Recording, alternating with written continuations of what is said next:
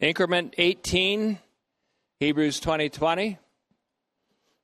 Coming to you today with Jim McClory at the Alamo, otherwise known as the City on a Hill. I found one practical thing to be true almost over all others in my brief shift as a pastor who teaches. That one thing is that believers who receive the teaching of the Word and who truly benefit from it over the long haul are those who gaze and not just glance into the mirror of the Word. They are truly attentive. They don't just say, "Yeah, I heard that message." And when they're in a trial or a testing period, they don't say, "Yeah, but," when you tell them to trust in the Lord. They don't just say, "Yeah, I heard that message," as if they had fulfilled some kind of obligation by being there or by listening with a superficial or a half-hearted attentiveness. Over these years, I've seen a pretty wide gap develop between casual Christians and serious Christians. Serious ones who, for example, and this doesn't always have to be the case, but they listen to teachings more than once. And sometimes many multiple times in order to truly appreciate and even more importantly, to truly appropriate. And by appropriate, I mean take into their own possession for oneself the messages in their layers. And there are usually many layers to every message. And take them in their essence and apply them in times when we're called to go over the top, out of the trench, through no man's land to engage the invisible enemy. These serious Christians are the ones who are distinguished from those who just put in their time and who cave in to a spirit of fear in the day of adversity. And that day inevitably comes, Proverbs 24:10. There are many translations of that passage, but one of the ideas is that if you cave in a day of adversity, it's because your strength is small. I would say we cave in a day of adversity because our strength is ours, rather than be strong in the Lord and the power of His might. And when it's all over, you will have taken your stand in the day of adversity. I have encouraged over and over again, for example, with a certain degree of urgency, that those who occupy their six, and by six I mean they're 6'6", 6x6 rather, in tetelestai phalanx, that they study the written notes that accompany the spoken messages. He who seriously engages, and when I say he, of course I mean he or she, he who seriously engages with the Word in these notes, whether dialectically or with an interior conversation, or just by following the scriptural references therein, and who really concentrate, that's the one who is called by James, and we're going to look at James in a moment, chapter 1. James calls this person blessed in his deed. Makarios en te poiesi autou. He's a doer of the word. He's blessed in his deed. He's happy in his creative application of the Word. In fact, the Epistle to James contains an increment that is most helpful in explaining what I'm saying here. And it begins with 119b, the B part. It says, "Let everyone be swift to hear, slow to speak, slow to anger. For the anger of man does not accomplish the righteousness of God." Verse 21, "So throw off all filthiness and superfluous depravity." Superfluous depravity simply means you don't need it. And in fact, it will impede you. And welcome the implanted word that is powerful to save your souls.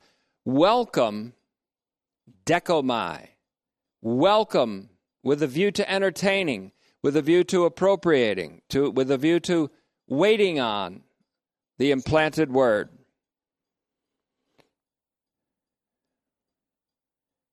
Then it says in verse 22, "Become doers." And that word doers is interesting because it means, in one translation, poets. In Acts chapter 17, verse 28, one of your own poets, Paul says, wrote such and such. In him we move and live and have our being. In him, meaning God, we live, we move, and we have our being. The word is poetai. Doers, poetai. I would call them creative appliers of the word. Become doers of the word and not just listeners. That means don't be just like someone who audits a lecture or just sits in, thus deceiving yourselves. The Bible in basic English, I think rightly says, thus blinding yourselves with false ideas, or deluding yourselves into thinking maybe you're living the higher integration of human living in Christ just by listening, that you're living in God-approved livingness in the Spirit just because you're listening, operating in divinely approved rectitude just because you're auditing, deceiving yourselves. Then he goes on to make a pretty good illustration, kind of a parable, kind of a similitude. Verse 23, "Because if someone is a hearer of the word and not a doer, he's like a man who looks at his natural face in the mirror. He looks at himself," verse 24, "he goes away, and he immediately forgets what he looks like." James is adapting here a Jewish and a Jewish Christian notion that's found in Romans 2:13, namely that it is not the hearers of the Torah who will be justified by God, but the doers of the law will be justified.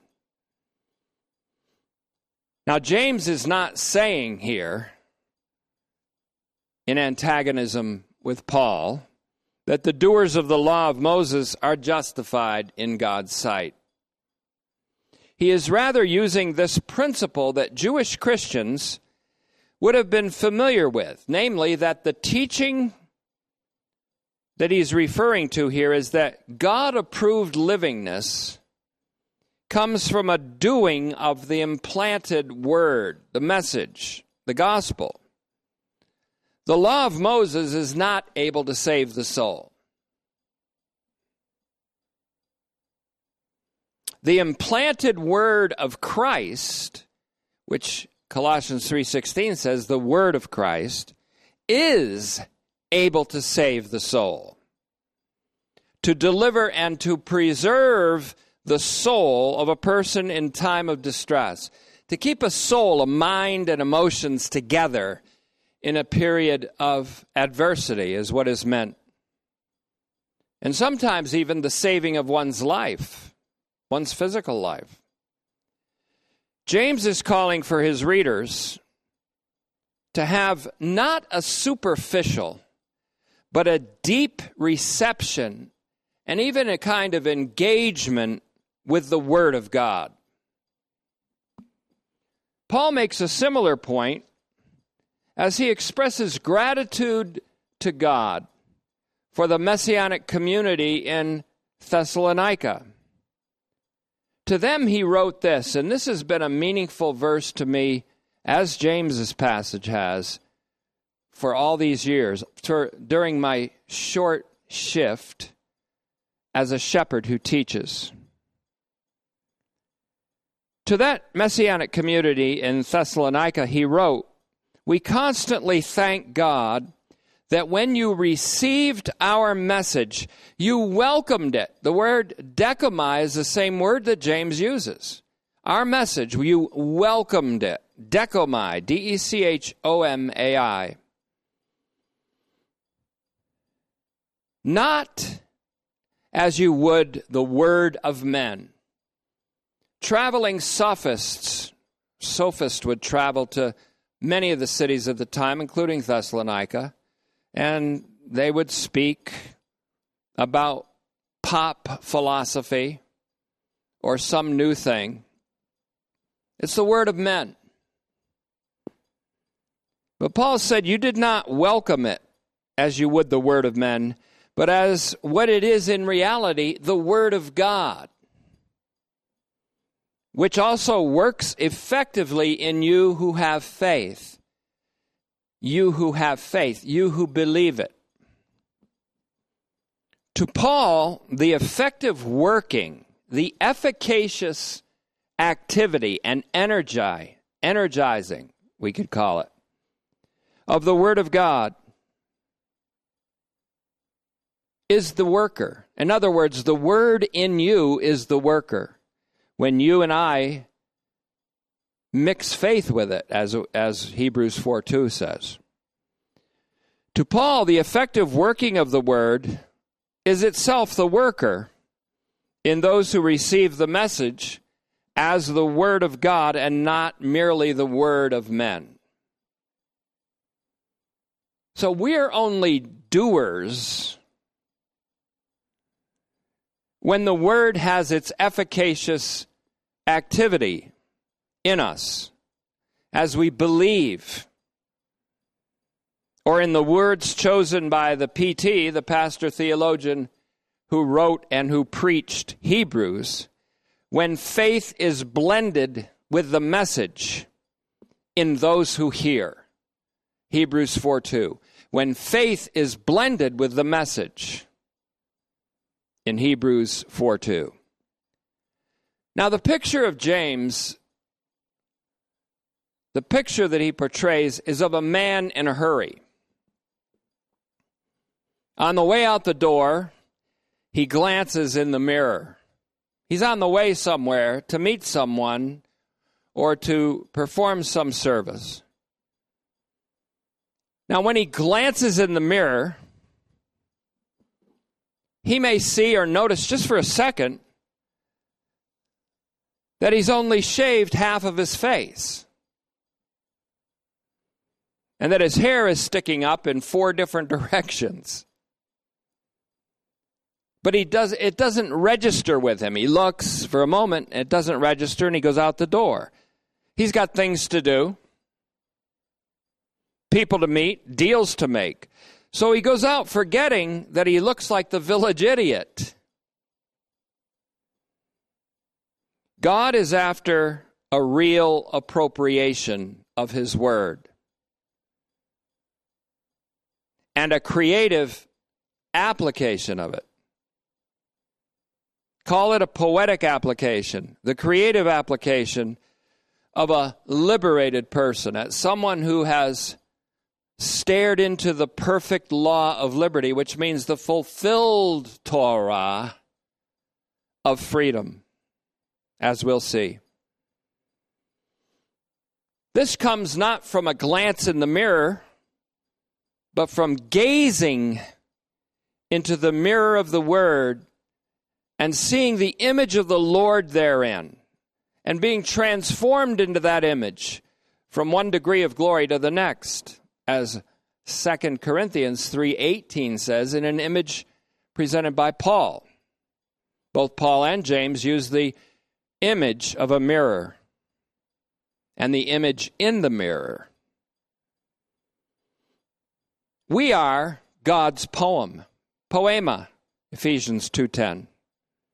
And he has preordained that we occupy ourselves in certain honorable enterprises for which he designed us. He is the God of all grace, in 1 Peter 5:10. And as such, he has many expressions of grace in which his people become creative doers of his word, in 1 Peter 4:10 and 11. Now, I like to liken this analogy to someone who takes a class for credit in college at a university versus someone who merely audits the class.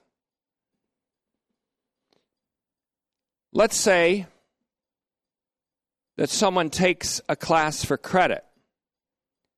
She knows she's accountable for what she hears the professor teach, because she's taken this for credit.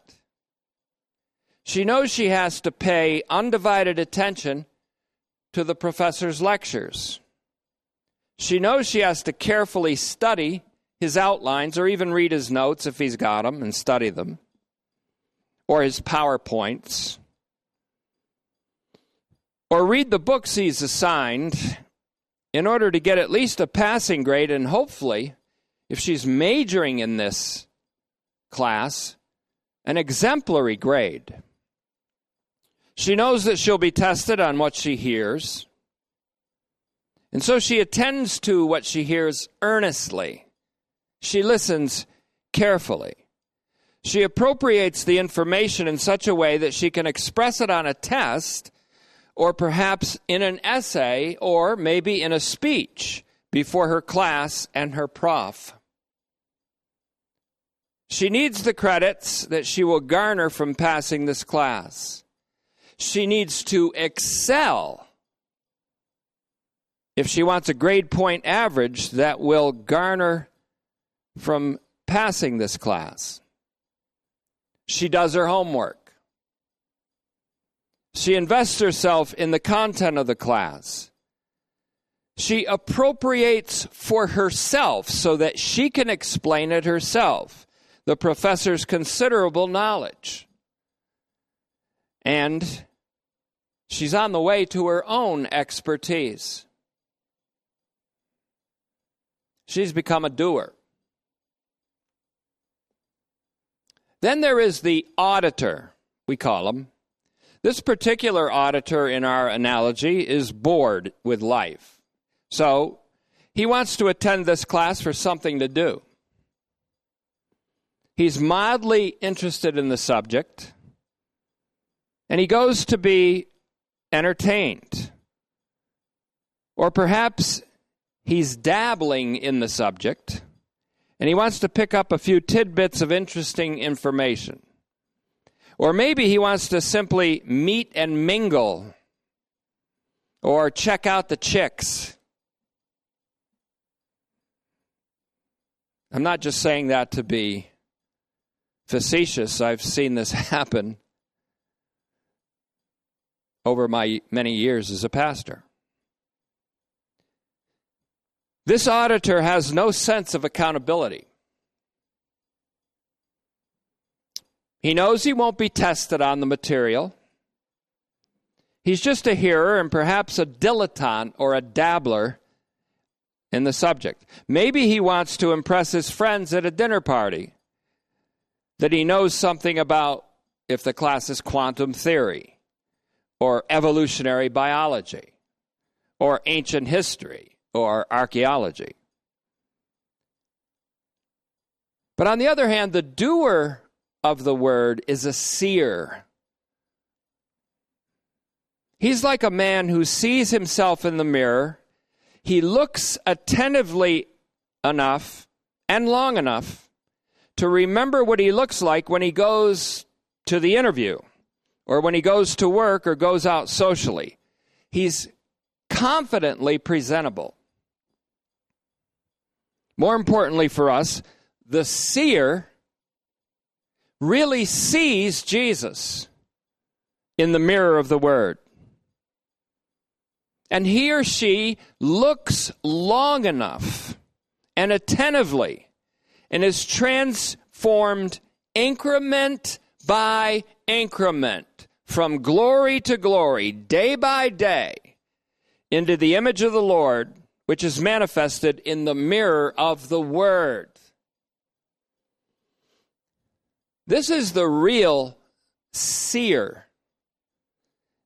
And the one who becomes a doer of the Word as one who manifests the life of Jesus in her mortal body by acts that manifest his love, peace, joy, fidelity, patience, gentle and thoughtful concern, compassion, humility, meekness, self-control.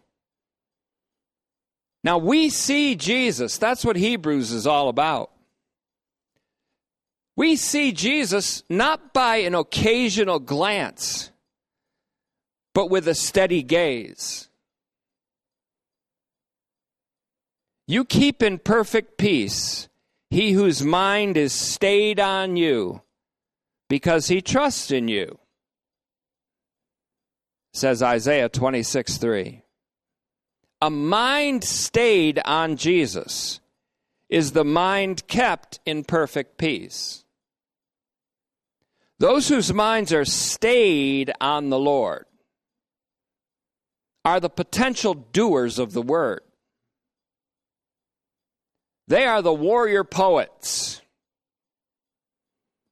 They're kept in peace. They act in peace. They become peacemakers. And as such, they are blessed in their deeds of peacemaking. Blessed are the peacemakers, because they will be called sons of God, says Jesus, Matthew 5:9. They are called the sons of God because, like God who has made peace by the blood of his Son's cross, they urge others, be reconciled to God. They become Christ's ambassadors with a message from God that profits those in whom it is mixed with faith, blended with faith. He who knew no sin became sin for us, that we might be made the righteousness of God in him, is the message of the peacemaker. 2 Corinthians 5:19-21, in connection with Colossians 1:20, and Ephesians 1:9 and 10 are relevant here. Now, James concludes our paragraph like this, James 1, but he will be blessed in his deed. That doesn't mean just in a work that he does, but in the activity of his livingness, in the activity of his life. And that may include his career, that may include his vocation, that may include his everyday activity. He will be blessed in his deed who looks intently into the perfect law. That means the fulfilled Torah. I have come to fulfill the Torah, said Jesus.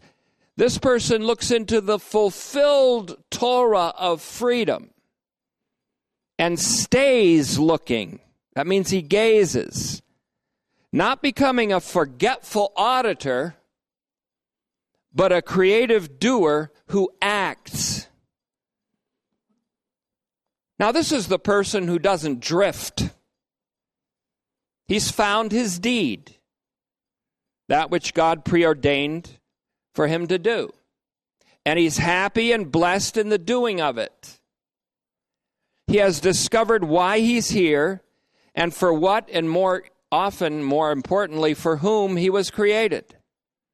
He finds his own will in the midst of a people who are easily led by demagogues, shifty politicians, clever liars and propagandists, mystics, gurus, spiritualists, and legalists.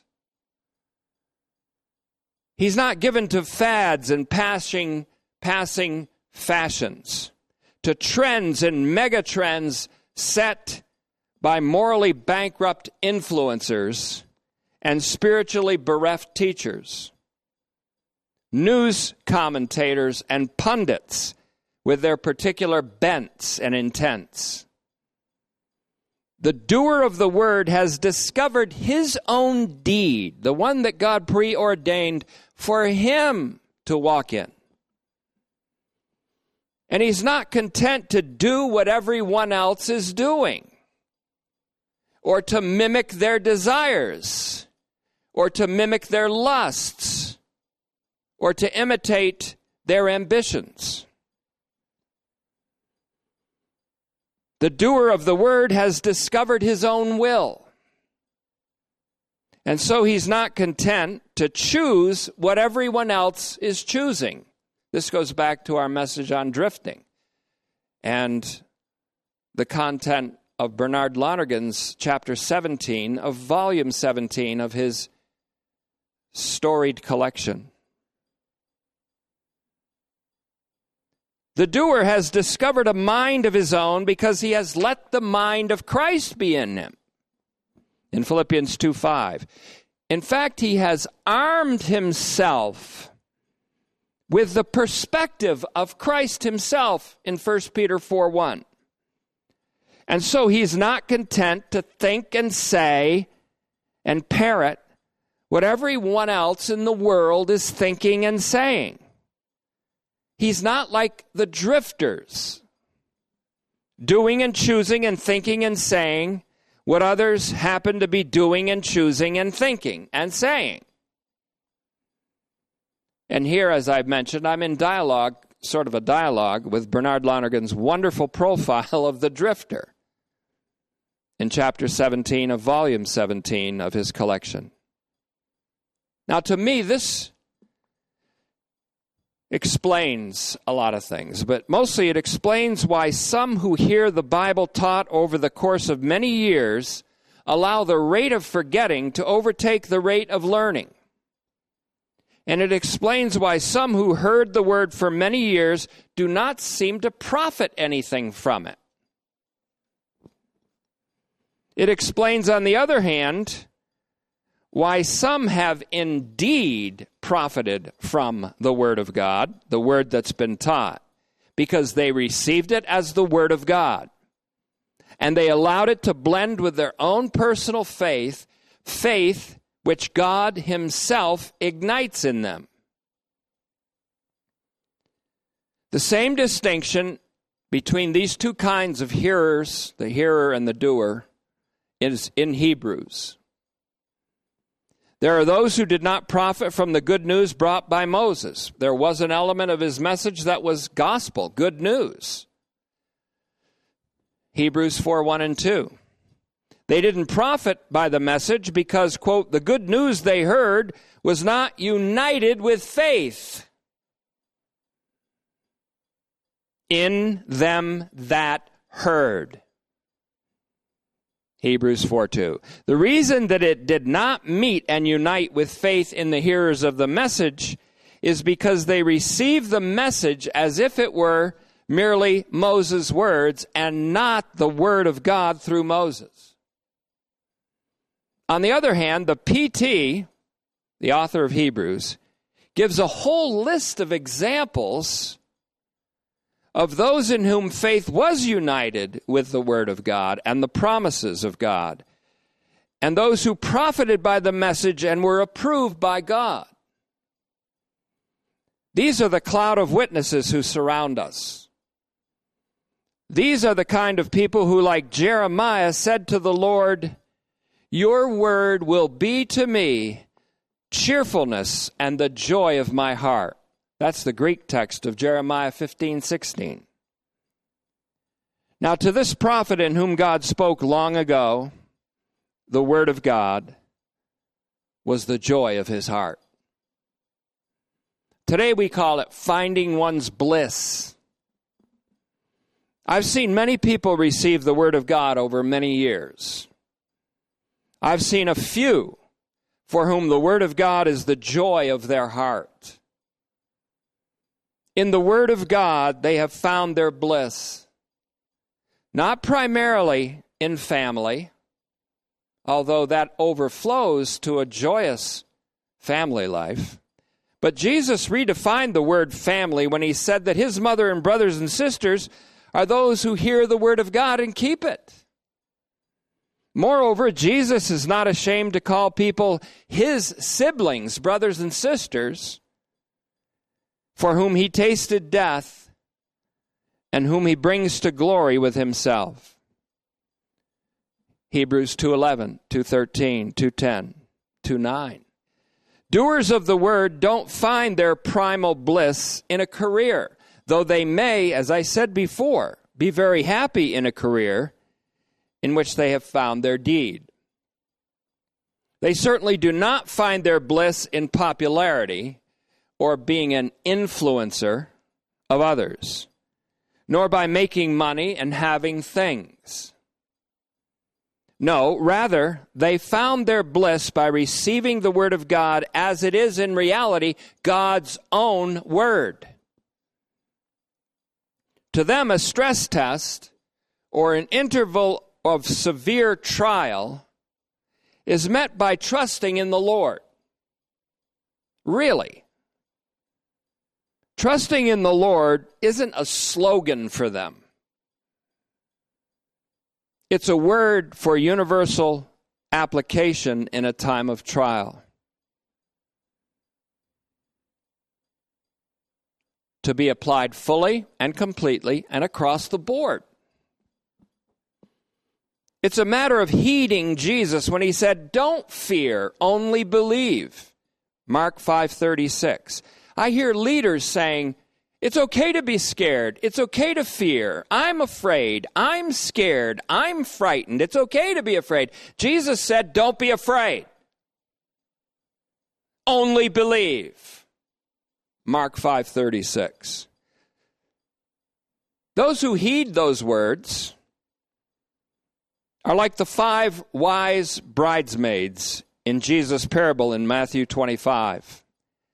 They had trimmed their lamps and filled them with oil, so that when the night came and when the groom and his groomsmen arrived, they could see the path that led to the wedding chapel, and so they could go in with him and celebrate. The 5 foolish bridesmaids were fiddling while the 5 wise were filling their lamps.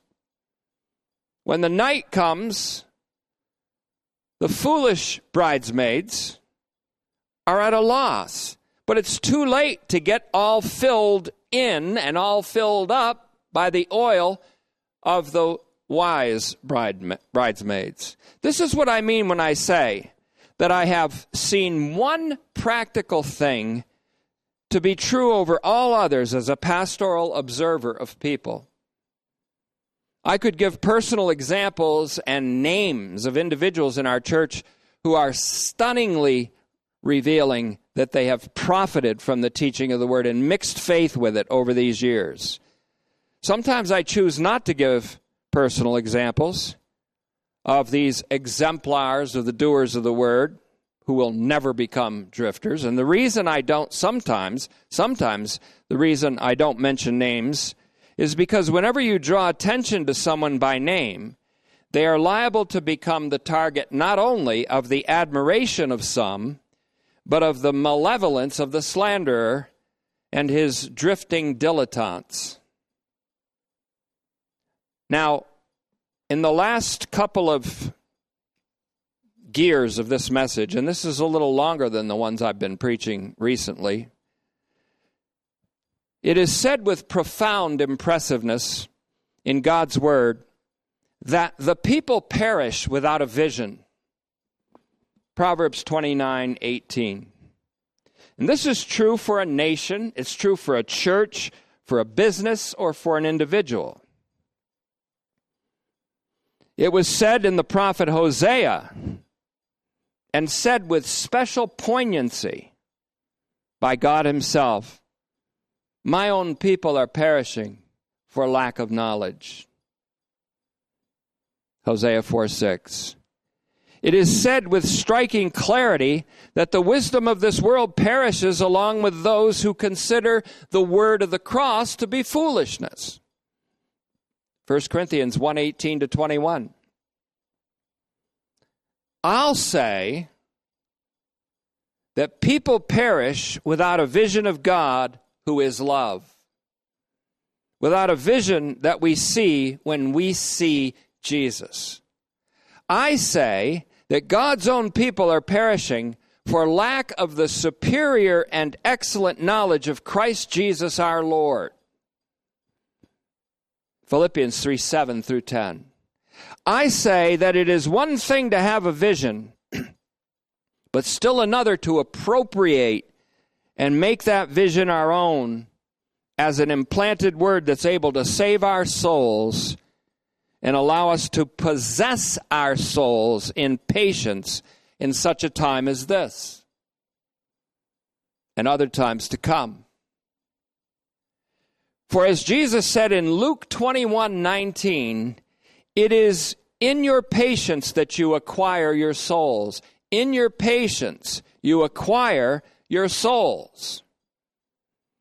As the PT says in Hebrews, you have need of patience. In Hebrews 10:36. And again, sounding a little like James, in James 1:21, the PT says in Hebrews 12:1 and 2, therefore, putting off and away from ourselves every impediment and easily ensnaring sin, let us run with patience the race of this agona that we have before us, fixing our gaze on the beginner and the finisher of this race, Jesus. Now, Philo was a famous Alexandrian Jewish Bible interpreter of the early first century, who interpreted, or he attempted to interpret, the Hebrew Scriptures, what we call the Old Testament, through the lens of Plato and Plato's philosophy. Some consider Philo, Philo, wrongly I think, to be an influencer of the PT in Hebrews. I don't think he was. And I think there's a lot that separates Philo/Plato from the PT in Hebrews. But there is something that Philo observed. He considered Israel to be a nation of seers, or he even called them a race of seers. Well, there's something to be said about that, except for the unfortunate use of the word race. Hebrews is all about a people who see Jesus, not just with a glance, and forget what manner of man he really is. They don't glance his way once in a while in a pinch in life. But a people who view him with a steady gaze and who are being changed from one degree of glory into his very image, one degree of glory to the next, one increment to the next. Right now, we're involved with the study of Hebrews. What is that to you? Is Hebrews just a letter written by a man to a house church in Rome or to a group of Christians in Jerusalem or Judea? It may be one or the other of these things, but it is the Word of God. And if it's received by you as what it is in reality, the Word of God and not just the word of men, it will have an effect on you, and it will have an effect in you. It will become cheerfulness to you, high morale to you in battle. It will be a powerful boost of morale in this time of war. And it will be a means of elevating and saving grace. It will be the joy of your heart. You will profit by it if you believe it as the Word of God. So we're considering a question right now in our exegesis. To which of the angels did God ever say, "You are my son, you are my son. Today I have begotten you"? We've been considering that God's Son inherited a name that is so much more excellent than the names of any of the angels. What's that mean to you? What does it mean to you that God gave a name to his eternal Son, a name that means salvation? What does it mean that by the grace of God, Jesus tasted death for everyone? What does the Greek text of Isaiah 40 and verse 5 mean when it says that all flesh together are destined to see the salvation of God? Who said it? Isaiah? Or did God say it in Isaiah? If God spoke in the prophets, then God said all flesh together will see the salvation of God. And in seeing that salvation, they would be seeing Jesus. They would be seeing Yahweh, whose flesh was pierced on Mount Golgotha. How do you receive the message? How do you receive the message of the universally saving significance of Jesus Christ? Is it an opinion of men? Is it my opinion? Or is it the Word of God? Moreover, has it been united with faith in you? If it has, then it's the joy of your heart. It profits you in a time of plague, in a time of war, in a time of economic challenge, in a time when men and institutions are reaching their wits' end. We don't put these teachings up in audio and video form and beef them up in the notes just to have them on display. They're there to be devoured, to be received deeply, to be studied diligently, to be appropriated meaningfully. Otherwise, I've been running in vain and teaching for nothing. They are there to help your joy, to profit you, to work effectively in you toward efficacious livingness, living that has fruitful production. They're there to impart a vision to you that keeps you from perishing, falling apart. They're there to lead you to the surpassing excellence of the knowledge of the Son of God. They're there to teach you the wisdom of the word of the cross, so that your world doesn't end when the wisdom of this world ends. Your world doesn't need to end with the end of the wisdom of this world. Casual listeners who don't allow the message to be mixed with faith in the interiority of their hearts become casualties in a war with an enemy that cannot be engaged by sight. Those who faint in the day of adversity do so not just because their strength is small. It's because their strength is not the Lord's strength that's poured into them and received by them with the Word and the Spirit. Ephesians 3:16, 2 Corinthians 12:9 and 10 come to mind. Philippians 4:13 comes to mind. So let me close this particular exhortation today, today, in the same spirit and with the same tone as the PT who wrote and who preached Hebrews. I'm persuaded that you and I and that you listening, you and I, are not among those who become casualties, but of those who persevere in faith, who continue to trust in the Lord and in His power to fulfill His promises. You and I are of those who will persevere to the preservation of our souls and the encouragement of others. We're here for others. We're of those who will be blessed in our deed and happy in our Spirit-empowered application of the gospel of the glory of the Christ, who is the image of God, and our Spirit-empowered application in the Spirit-engendered hope of the eschatological transformation of all of created reality.